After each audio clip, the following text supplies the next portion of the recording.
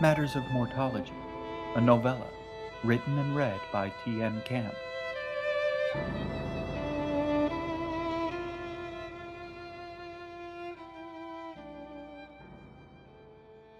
Chapter 11. Epigraph.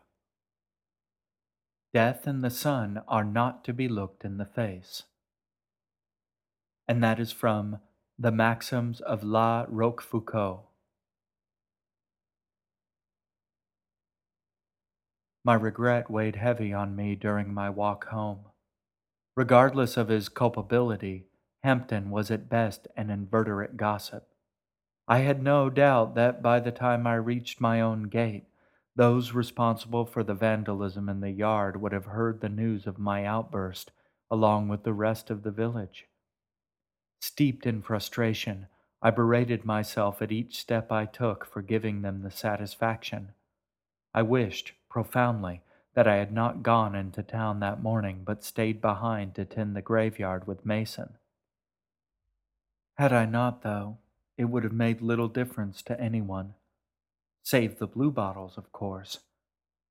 I heard them at their work as I was making my way through the plots, their cheerful productivity buzzing just beneath the surface of my preoccupied mind. And, as it was a cool day, there was little stench. So it was by sight that I discovered the corpse, already swarming with flies. I might have said his name. I do not recall. Regardless, Mason could not answer through that dark veil fluttering and buzzing over his face.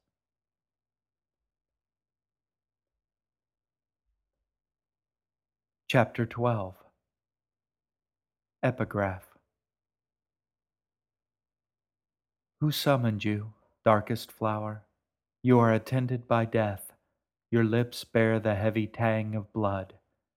This vengeance, sister, this trespass will not free your heart to love. And that is from Rose's Song by Michel Robert Gaines. The house was silent but for the crackling of the dried flowers in the hearth. I held my hands out to their heat, but I could not be warmed. Their deep fragrance permeated the room with the taste of death and sorrow, so nauseating to me now. Staring into the embers, I thought of Mason, on the slab, in the box, laying him to rest next to his lady, whispering the holy rites over him as I tossed shovelfuls of dirt into the hole. I lay back from the fire. My shoulders ached. Digging a grave is hard work for one to manage alone. Had he struggled? Had he called out for help? Had he seen the face of his killer, or did they take him unawares? It was with these questions drifting through my mind that I passed over into a most unpleasant dream. And it seemed that I was standing in the mason shack with that pale, ruined man laid out before me. I opened him gently with the shears, drawing out his organs one by one. They were shriveled and dried, hollow in my hands. In the corner of the room, the dog whined, scraping her matted tail across the dusty floor. I threw the parched pieces to her, and she snapped them out of the air, popping the leathery scraps between her teeth like balloons. She grinned back at me, the cracked tongue lolling out, rasping against her yellow smile.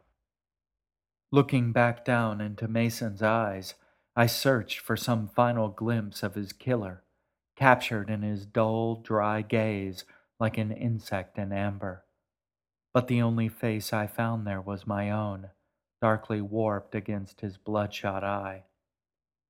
There was a low sound in the room, and the dry hinges of the door squealed behind me as I turned, and awoke in my library, clenched and taut and chill. The fire burned low in the grate, the familiars dozing restlessly in the corners as they dreamed the dreams of the dead. I waited there, unmoving, listening. The sound of the door in my nightmare I felt certain was an echo of some noise in the waking world pulling me out of my restless dream. One ear poised against the silent night, I held my breath to listen.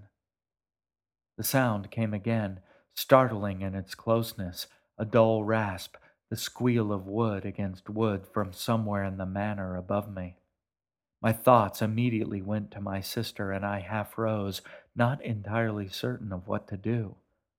She had opened a window, one of the windows facing the graveyard, one of those forbidden windows that our ancestor had painted over so many years before. I feared not for myself, but for her. Had it not been forbidden by my office, I would have called out her name. As it was, I could only listen to her voice, low and measured, calling down from above. And then, from below, from outside, a voice replied. A whispered conversation in the night, their voices loud enough for listening, but too soft to be understood. But the meaning was there, the music of it, even without the words, and so I could not help but eavesdrop on some unknown man romancing my sister in the night. There was so much in his voice as he spoke to her, his words reaching up to catch hers, falling in a gentle rain. I could not remember the last time she had laughed, that foreign sound filling me with such shame and delight. I imagined her, poised like an ingenue in one of those modern romances, her elbows propped on the window sill, smiling down at her love as he began to sing. That voice, rising and falling so softly in the night, a sound so pure that I heard her gasp, felt the gentle tug of it myself. It was a song to span the shadows between the stars, to draw them together in a bright and lovely web. On this went, on he sang to her, perhaps for hours. Then her voice, no more than a whisper, drifted down to him. An invitation, an invocation, a call from love to love. I sat back in my chair. Perhaps I was scandalized by her actions, by her disregard for our family's reputation and our name.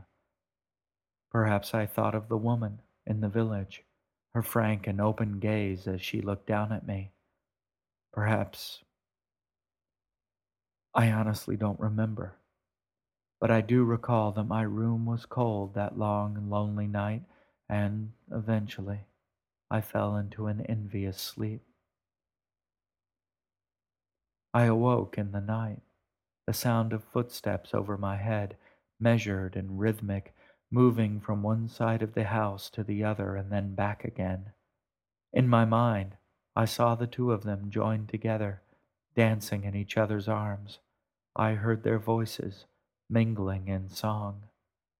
Lulled by their music, I drifted back into sleep, only to wake once more much later in the dark early hours of dawn, that coldest time, listening as my sister closed her window. Later, off in the fields, that strange animal began to cry out again, the sad and lonely calls breaking the silent night until morning finally came.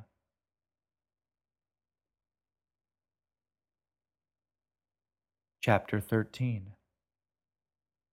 Epigraph. Fantasy, abandoned by reason, produces impossible monsters. Francisco Jose de Goya y Lucentes. Nosferatu, Burke said quietly over his shoulder, leading me through the shop. Around us, the stacked bookshelves seemed to lean in and listen as he continued his litany of names. Vampire, Dracul, Lan Shi, succubi and incubi, all prowlers of the night. Undead. It was a term unfamiliar to me. Undead? Half human and worse, Hazard's children, the shadows of humanity, our darkling cousins. I nodded curtly, little patience for Burke's penchant for poetry. Burke gestured to the books around us. Inventions, all dreamed up by mothers to keep their children in line, stories told around the fire, hunters' tales, cheap pasteboard diversions, but he stopped at a shelf, glancing at the titles. It is not wise to speak of these old things, my friend, not even during the day. He passed a few books to me, adding to the stack I was carrying for him. I'd come to Burke early that morning with news of Mason, and the mystery of it. Though his wound had been savage, his throat torn to ribbons, there'd been very little blood, apart from what soaked Mason's shredded shirt collar. Had I not known better, I would have said another undertaker had already begun the process of preparation when I'd come across the body. With more than a month to go before the doddering prefect would make his stop, I'd no one to turn to but Burke. I did not know how to investigate nor pursue an assassin. It was obvious to me that the culprit of Lady's demise was responsible for Mason as well, which ruled out my previous theory. No wolf could have done such things and yet left the body unconsumed, and Mason showed no other signs of struggle.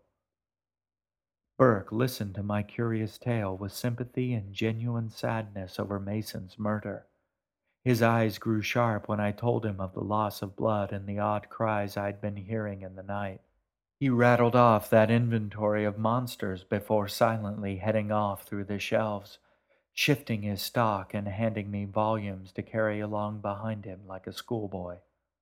I walked with him, listening to the small noises around his shop, the creak of the old shelves settling, the sound of books long gone idle. Even though these aren't real stories, they might be true, he said at last, somber and thoughtful. His comment confused me, and I said so. Listen to me now. A thing may be true without being real. Think of these books. He gestured once more to the shop around us, full of stories that never happened, populated by people who never lived. And yet, each of them has a story as true as anything in your life or mine, and with as much substance as either of us, perhaps even more. These stories, he told me earnestly, they may be true. But are they real? I replied. Frowning, he looked away. I don't know. All that is, it must grow out of something else. Even lies and fantasy have a kernel of truth at their center. But does that make them real? I don't know. He nodded, as though convincing himself of the intricacies of his own rationale. Yes, these stories, they may be real without being true. Perhaps mistaking my thoughtful silence for confusion, he went on. What I mean to say is this: if such a monster exists, and I believe that it may, then it cannot be a true thing. It is a lie of life that has departed from the living, but refuses to wait in shadow with the rest of the silent dead. He turned his head at a sudden creak from one of the surrounding shelves. Commonplace enough, but it revealed how deep his disquiet ran. For all his philosophical wool-gathering and semantics, I understood that Burke was indeed and truly frightened. Following his gaze, I saw how quickly the day was winding down. In the increasingly dim light of his shop, the shadows grew deep. To our unquiet minds, in any one of them might lurk a monster. He turned back to me and went on, his voice pitched somewhat lower than before. Somehow, this false thing has crawled back across the boundaries, or rather, God has allowed it to do so. This was uncharacteristic of him, to stray into faith, and it unsettled me. But why? What purpose could there be? Burke offered me the rueful smile of a skeptic. Well, who's to say? You've often told me that Terminus sets things to his purpose, and that nothing falls outside the boundaries of his lines. Knowing him too well, I did not bristle at his gentle teasing. Burke's faith ran deeper than that thin, cynical facade. He believed on some level, I knew, even if he did not accept it of himself. Who's to say? He asked, serious once more. But if he has opened the door to this abomination, it is apparent that you play a role in his purpose, if you truly believe in your God. And I do. Then it seems obvious to me that it falls to you to exorcise this monster, to drive out this corruption. He rubbed one hand against the other, clapping them together for warmth. You have to restore the boundaries that have been broken between life and death. But surely a monster? Who's to say that this isn't just some crazed villager, or worse yet, a contingent of concerned citizens intent on sending a message? It seemed more likely to me that some human agent, however cruel or crazed, was responsible for the events. I wasn't inclined to accept this theoretical monster of his. Burke dismissed my rational approach with a scornful twist of his mouth, adding more to my growing armful of books. The signs are too clear. Signs? The hallmarks of folklore. The drained corpses, the desecrations in the graveyard, the strange sounds in the fields. Those could be the work of anyone trying to scare me. His eyes met mine, steady and unblinking. Only the rarest of books tell of these things, most of them banned. Name me one person in our pleasant little hamlet that has the knowledge to impersonate such a mythology. Apart from the two of us, you mean? And you didn't know until I told you, he said smugly. So, you're the culprit, I grinned at him. I should have known. Burke's face grew serious. Don't even joke of such things. One aspect all of the stories agree on is that a blight like this can overtake entire communities, corrupting even the purest of hearts. In such cases, only fire and death can finally free the afflicted from their torment. That sounds rather aggressive. Burke nodded. To put it mildly, yes. But remember that you battle not against flesh and blood. At least, not anymore. He stopped for a moment to look at me. Hazard has set loose her children in this land once again, he said at last, somber and thoughtful. His words sent a chill through me. The invocation of Hazard was as uncommon then as it is today, and from an agnostic such as Burke even more disturbing. So few things could move him to such conviction. Hazard and her children prowling the darkness on the outskirts. A horrible thought. Though contemporary minds in these times view her as no more than a fairy tale ghoul, back then we believed in Hazard and kept well inside the boundaries set by Terminus. Many of us had heard the stories passed down from our forebears. We knew how closely the borders were prowled, how easily trespass could occur. But even so, a monster? This thing has been given the strength to claw back into life once more. It has strength enough for that. It has strength enough to defeat you. Burke was right. I am not, by inclination as well as vocation, a man of confrontation. Nor am I conversant with the vocabulary of battle, and courage is not part of my character. The hardest struggle I face each day is keeping up with the inevitable and exigent ebb of life in my village. I had no experience matching my strength against that of the unwilling dead. So what can I do? God would not give me this task if I were doomed to fail it. Are you so sure about that? Burke asked, stooping to read the faded gilt bindings on a shelf in front of him. Plenty have done precisely that. Did the fault lie with them or with their God? Terminus does not raise us up in order to watch us fall, I quoted. Maybe so. He rose with a grunt, tossing another tome on top of my ever growing stack. That's your strength, then. That's your weapon. What is? I shifted my grip to keep the books from sliding out of my arms under this new weight. Your faith, he said, heading up the aisle. I followed, ever the apprentice. No weapons or wiles will serve you so well as that. He led me back through the shelves to the desk at the back of the store. I set the books down on the desk, massaging my sore arms. Are there no weapons, then? I asked. Oh no, we have weapons, Burke said, gesturing to his stack of books. We just have to find them. Together, we pored over his books late into the night, drawing out every anecdote, however obscure, to lend depth to our understanding of the battle to come. And for every point of agreement we uncovered, 100 more contradictions shouted down my confidence, however feeble. But Burke was right. In the end, we did find one or two charms that would prove useful in the days to come. Finally, just before dawn, Burke put his head in his hands. You'll have to go to her, he told me. Who? I did not look up from the arcane text opened in front of me, though, truth be told, I'd been reading the same page for nearly an hour.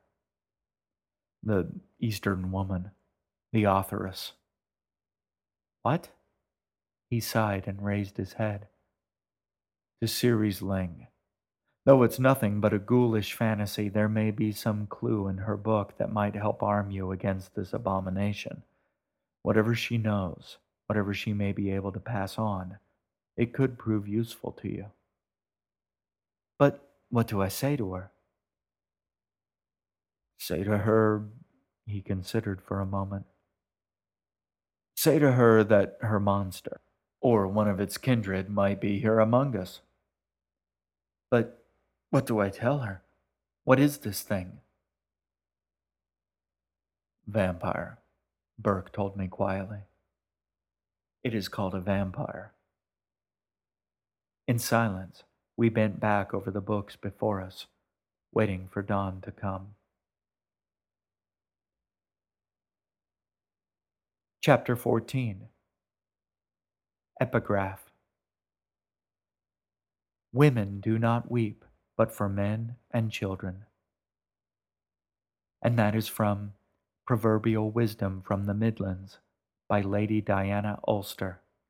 The hollow fruit on the gate rattled as I entered Ceres Ling's garden. Within, I found that every plant, shrub, and leaf had withered somehow, the lush growth crumbling under the touch of some unknown blight. Nothing had been spared, but whatever had struck this place, it wasn't natural. The stones that marked out the gently curving paths had been scattered, their boundaries blurred beyond recognition. The head of the stone demon lay on the blackened lawn, the baleful gaze accusing me as I passed through the bare skeletal trees, clutching at the flat cast of the sky. The house squatted over the ruins, the windows staring blankly down on the tragedy. Whoever had done this, they'd been comprehensive in their vandalism. My head swam at the sheer scope of the destruction. I could not imagine the force of will and effort it took to dismantle the former beauty of the place. It seemed beyond even the petty hate and prejudice of the village. I wandered in the new wasteland, fearful of what grisly discoveries I might have to confront should I venture up to the house. I found her sitting by the pond where the elegant, iridescent fish once swam, their tarnished carcasses drifting lazily on the greasy surface of the water, gutted and ruined forever. She did not look up at my approach nor ask my purpose. With the sleek, sad beauty of her face unveiled, I realized that she was not past the birthing age. For a moment I hesitated, uncertain in my transgression and fearful of rebuke. Seemingly oblivious to my trespass, she spoke. her voice so low and measured that I had to move in closer in order to hear. You want to know about monsters? I nodded. It never occurred to me to ask how she had anticipated my purpose. It was a long time before she spoke again. I have heard a story told, not in my lands but another, and it is the story of the first people.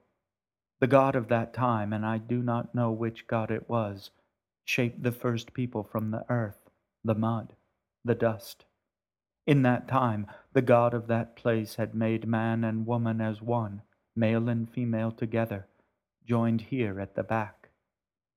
A garden was given to them, and responsibility to find the names of the things they saw there. So the man and woman spent their days going about their work, speaking to each other over their shoulder, always together. Soon they fell in love, as was natural and good, and what the god of that time had intended. But their lips could not reach, and neither could they love one another as they desired. So when the god of that place came next to visit, they prayed for him to draw a line between them and allow them their freedom to do what they desired. The god of that time took mercy on them and did as they asked. For the first time they saw the face and form of their beloved.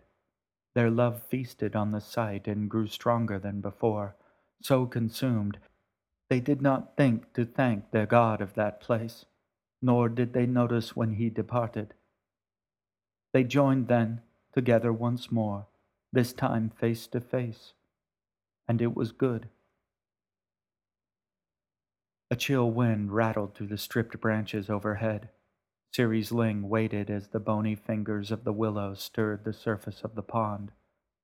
Once it had passed, she continued. And after a time they spent their love and returned to their work together in the garden. But no longer did they have to scuttle like crabs back to back, and so their work was sooner and better accomplished than before. And yet it took them much longer to complete, for each was so distracted by the other and stopped often to join together again. A day came when the god of that time returned once more to walk in the garden and take joy in what he had made. He called for the man to come and walk with him and tell him the names of things, but the man did not answer. So the god went looking for his man in the garden, and it was in his garden that he found him. There they were, joined together, face to face. The god of that time spoke to his man, "Come and walk with me." But his man, busy with his woman, did not hear nor answer. And the god of that time said, "I made you both one and together, yet you begged of me to separate what I had made, one from the other, and free. Now, why do I find you joined again? Why do you not come to me when I call? Why do you not hearken when I speak? I am God, and I am angry." Then the god of that time separated them, and his man was very angry, saying to him, "You gave her to me." The god answered, "I give and I take. I am God. Who are you?" And his man answered, "I am man, and she is mine, not yours." So the god of that time drove woman out of the garden and into the shadow, all for the pride of his man. Once woman had gone, he asked again, "Who are you?" And his man answered, "I am alone." The god of that time said, "Come and walk with me." But his man replied, "I am man. I will not walk with God. I walk alone," as he has ever since. She sighed then, this beautiful woman. I could not tell if it was an affectation of her performance or if she truly felt it. Now, woman, with the help of man, had made something of her own, and she carried it away with her out of the garden. After a time, she brought it forth in shadow, and when it had reached its age, It faced its mother, and together, in the darkness, they made more and kind company to fill the shadow. In time, there were many of them, and in the shadow their mother smiled, while somewhere else, in what used to be a garden, man walked alone and apart from the God of that time, as he is walking still. She finished, the evening deep upon us. I did not speak. She looked up at me, her face as smooth and pale as an egg. That is the story I've told. Having little or no experience with authors, I asked, "Is it one of your own?" To my instant regret, her brow wrinkled. "I have no stories of my own. They are all given by the gods." "But you wrote it." She frowned, doubling my anxiety. "I am not a god. I cannot create these things. They are given to me, and so I give them to you." "But you're a writer," I protested. "I've heard of your fame. I saw the books you left for me." She faced me, and, with the last light of the day on her face, I saw at last the woman for whom poor Gaines had given up his life, and I understood. "My books, my fame," she did not quite sigh. "They are nothing. None but gods shape the chaos. None but gods can raise something out of the shadow." I did not dare to say that I did not understand. I did not have to. She sighed again, saying, "You came, wanting to know of monsters. I have told you of monsters. Now, go your way with this knowledge." I stood there a few moments longer, waiting for something more, yet she did not speak to me again. I left through that damned rattling gate, left her alone to stare into the gloaming with that damned beautiful face.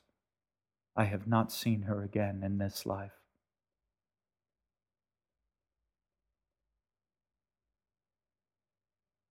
Chapter 15. Epigraph.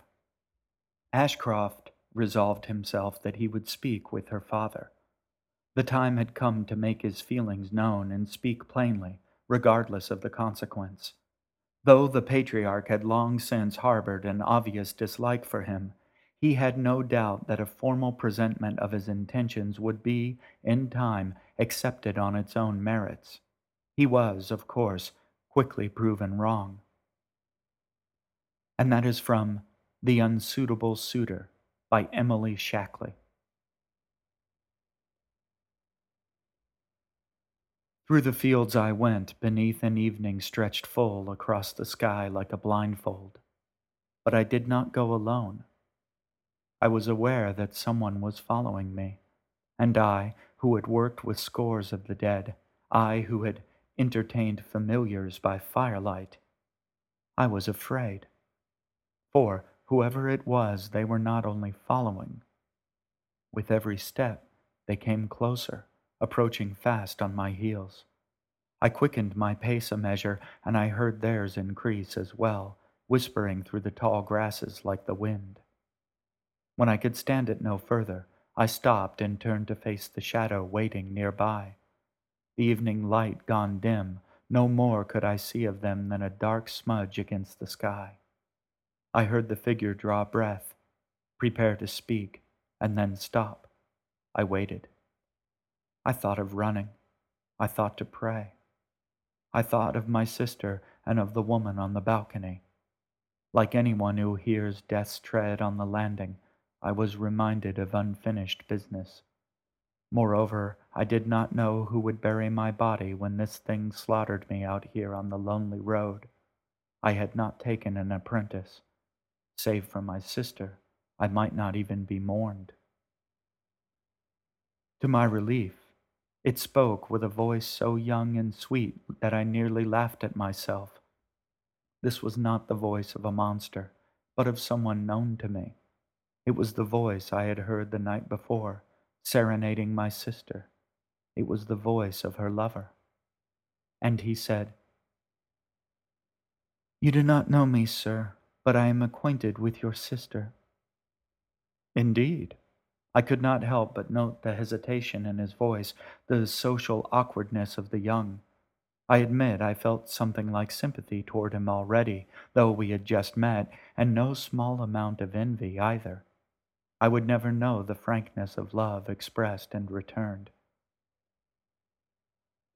I found her of late, walking in the fields by night. I should say, rather, that we found each other, and I must confess, we are each the other's now. I may have smiled at this. I might have been shocked, I do not recall. Indeed. But he must have perceived some disapproval in my tone, for he rushed to respond. Please, I must apologize for this boldness of mine. I assure you of my integrity and devotion. You can be certain that she returns my admirations in kind. I have no doubt of this, I replied. I know something of your romance already. Then she has told you of me, of my affections? I shook my head. No, indeed, but I do not sleep so soundly. I'm sorry, I do not understand.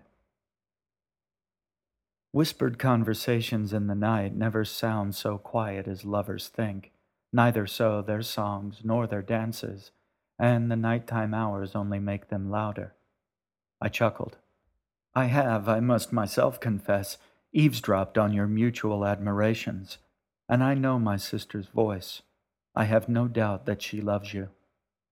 Squinting into the gloom, I said, but these darker hours do nothing for my eyes. Come, let me meet you properly at last. He wavered a moment, a mere shadow against the darkening sky. I could see his outline blotting out those few early stars, but nothing more. I stepped forward and raised my hand to him, but he moved back from me, deeper into the safety of the shadows. My dear fellow, I said to the youth, I assure you that I'm not opposed to your intentions. You needn't fear me, of all people. But he did not relent, nor return. He must be very young indeed, I told myself. He said, I apologize for my behavior, sir. I confess that I am of low status and somewhat ashamed of my position in this life. Tosh, I waved his concerns away. These things matter not to me nor my sister.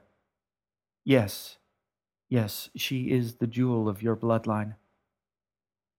It was a strange expression, and, like much of his phraseology, it rang a little odd to my ear. I am curious, son. How is it that you knew me? I'm afraid I don't quite follow your question, the shadow replied. How is it that you knew me to belong to my sister? Have we made some acquaintance prior to this? I was intrigued by this fellow, by his youth, his easy familiarity with me and my office. I was trying to place him among those I knew in the village. I saw her face in yours, he replied. I had not cause to be surprised, but his remark took me aback. As I had not seen my sister in many years, I'd forgotten our resemblance. While my face in the mirror each morning has grown old, hers in my memory has not. She remained in some ways, in all ways, that child I had only last seen when I began my training. But, of course, she was a child no longer. I see. Well, she will be waiting for me. For us both, I expect. Come and go with me. I began walking again towards home, glancing from time to time in order to confirm that the boy in the shadows was still with me. I could not see his face. It was too dark for that. We were, each of us, quiet for some time, but it was I who broke the silence. Are you from the village, then, or do you come from one of the hillside families? I wasn't sure which I preferred, I hoped that whoever his people were, I would find them tolerable as relatives. There came no reply from the shadow against the stars. Apart from yesternight, I remarked, I hoped casually, I do not believe I know your voice. My companion was a moment or two coming to his answer. Yes, there's no reason you should know it nor me. We might have had some contact in the past, but it was nothing more than brief, and not such that I think you would recall. Perhaps you could remind me while you stop at our manor.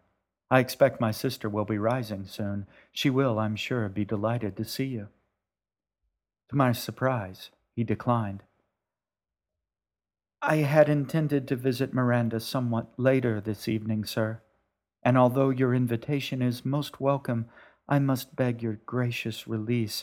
I have other matters to attend to.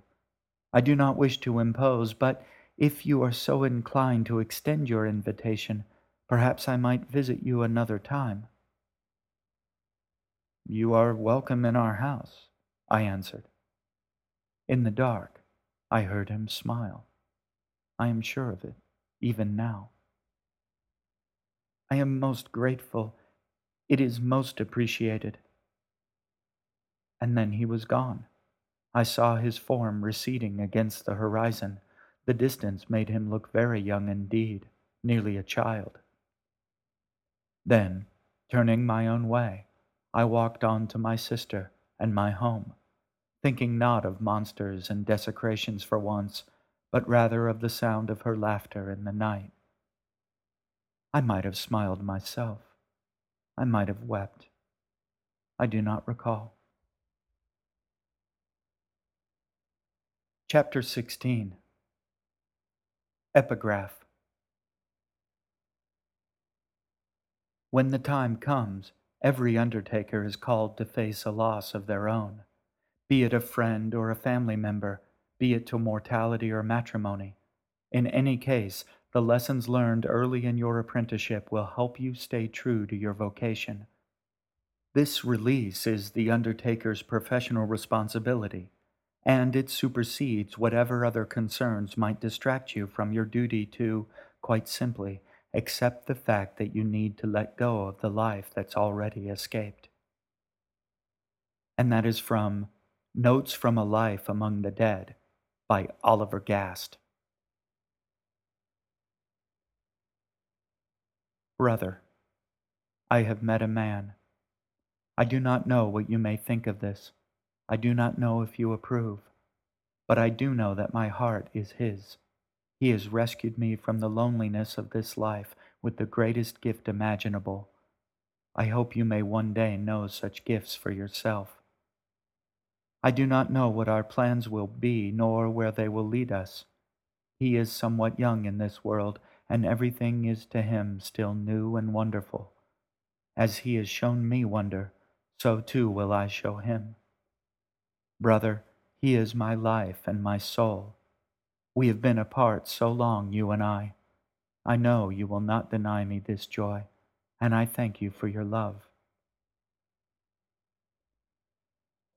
The dumbwaiter waited open before me, a dark hole that I lived within, listening for my sister's faint voice from above. I closed it and, still holding her note, went out onto the balcony at the back of the house. Above, the sky was clear and dry. No mist hid the stars from me this night.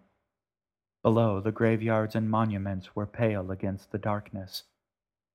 A yellow square of light fell across the yard, cast by my sister's open window above, waiting for her lover to return. I had no plans to take a wife in my time.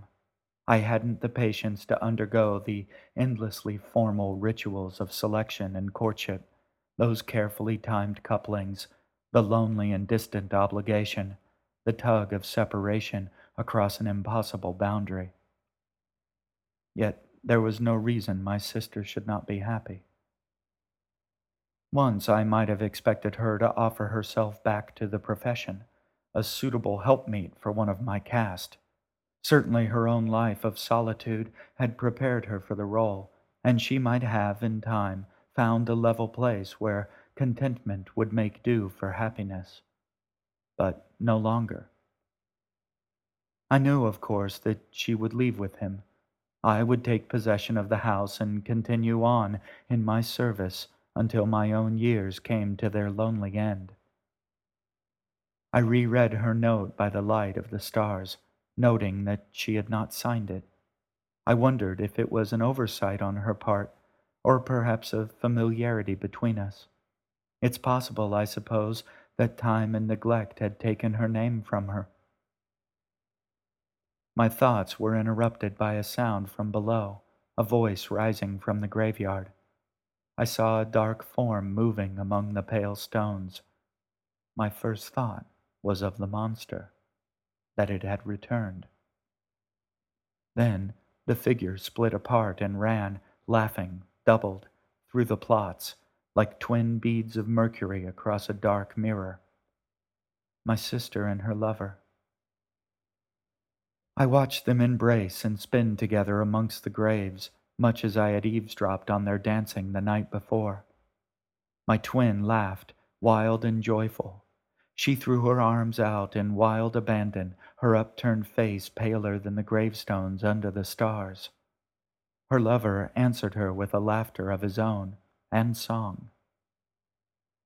Then I was on the path, running down to them with no clear thought in my head.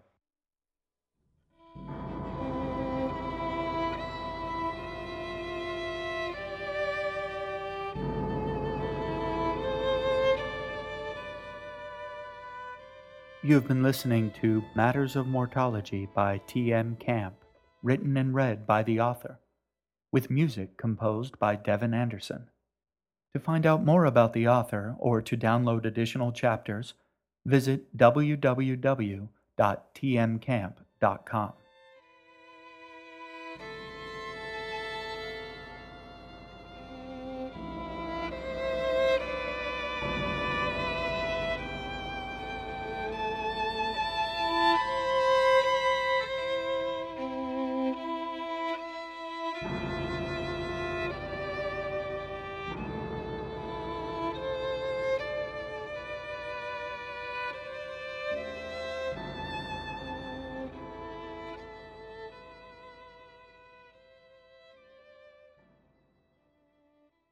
Release is the undertaker's professional responsibility, and it supersedes whatever other concerns might distract you from your dirty, dirty duty.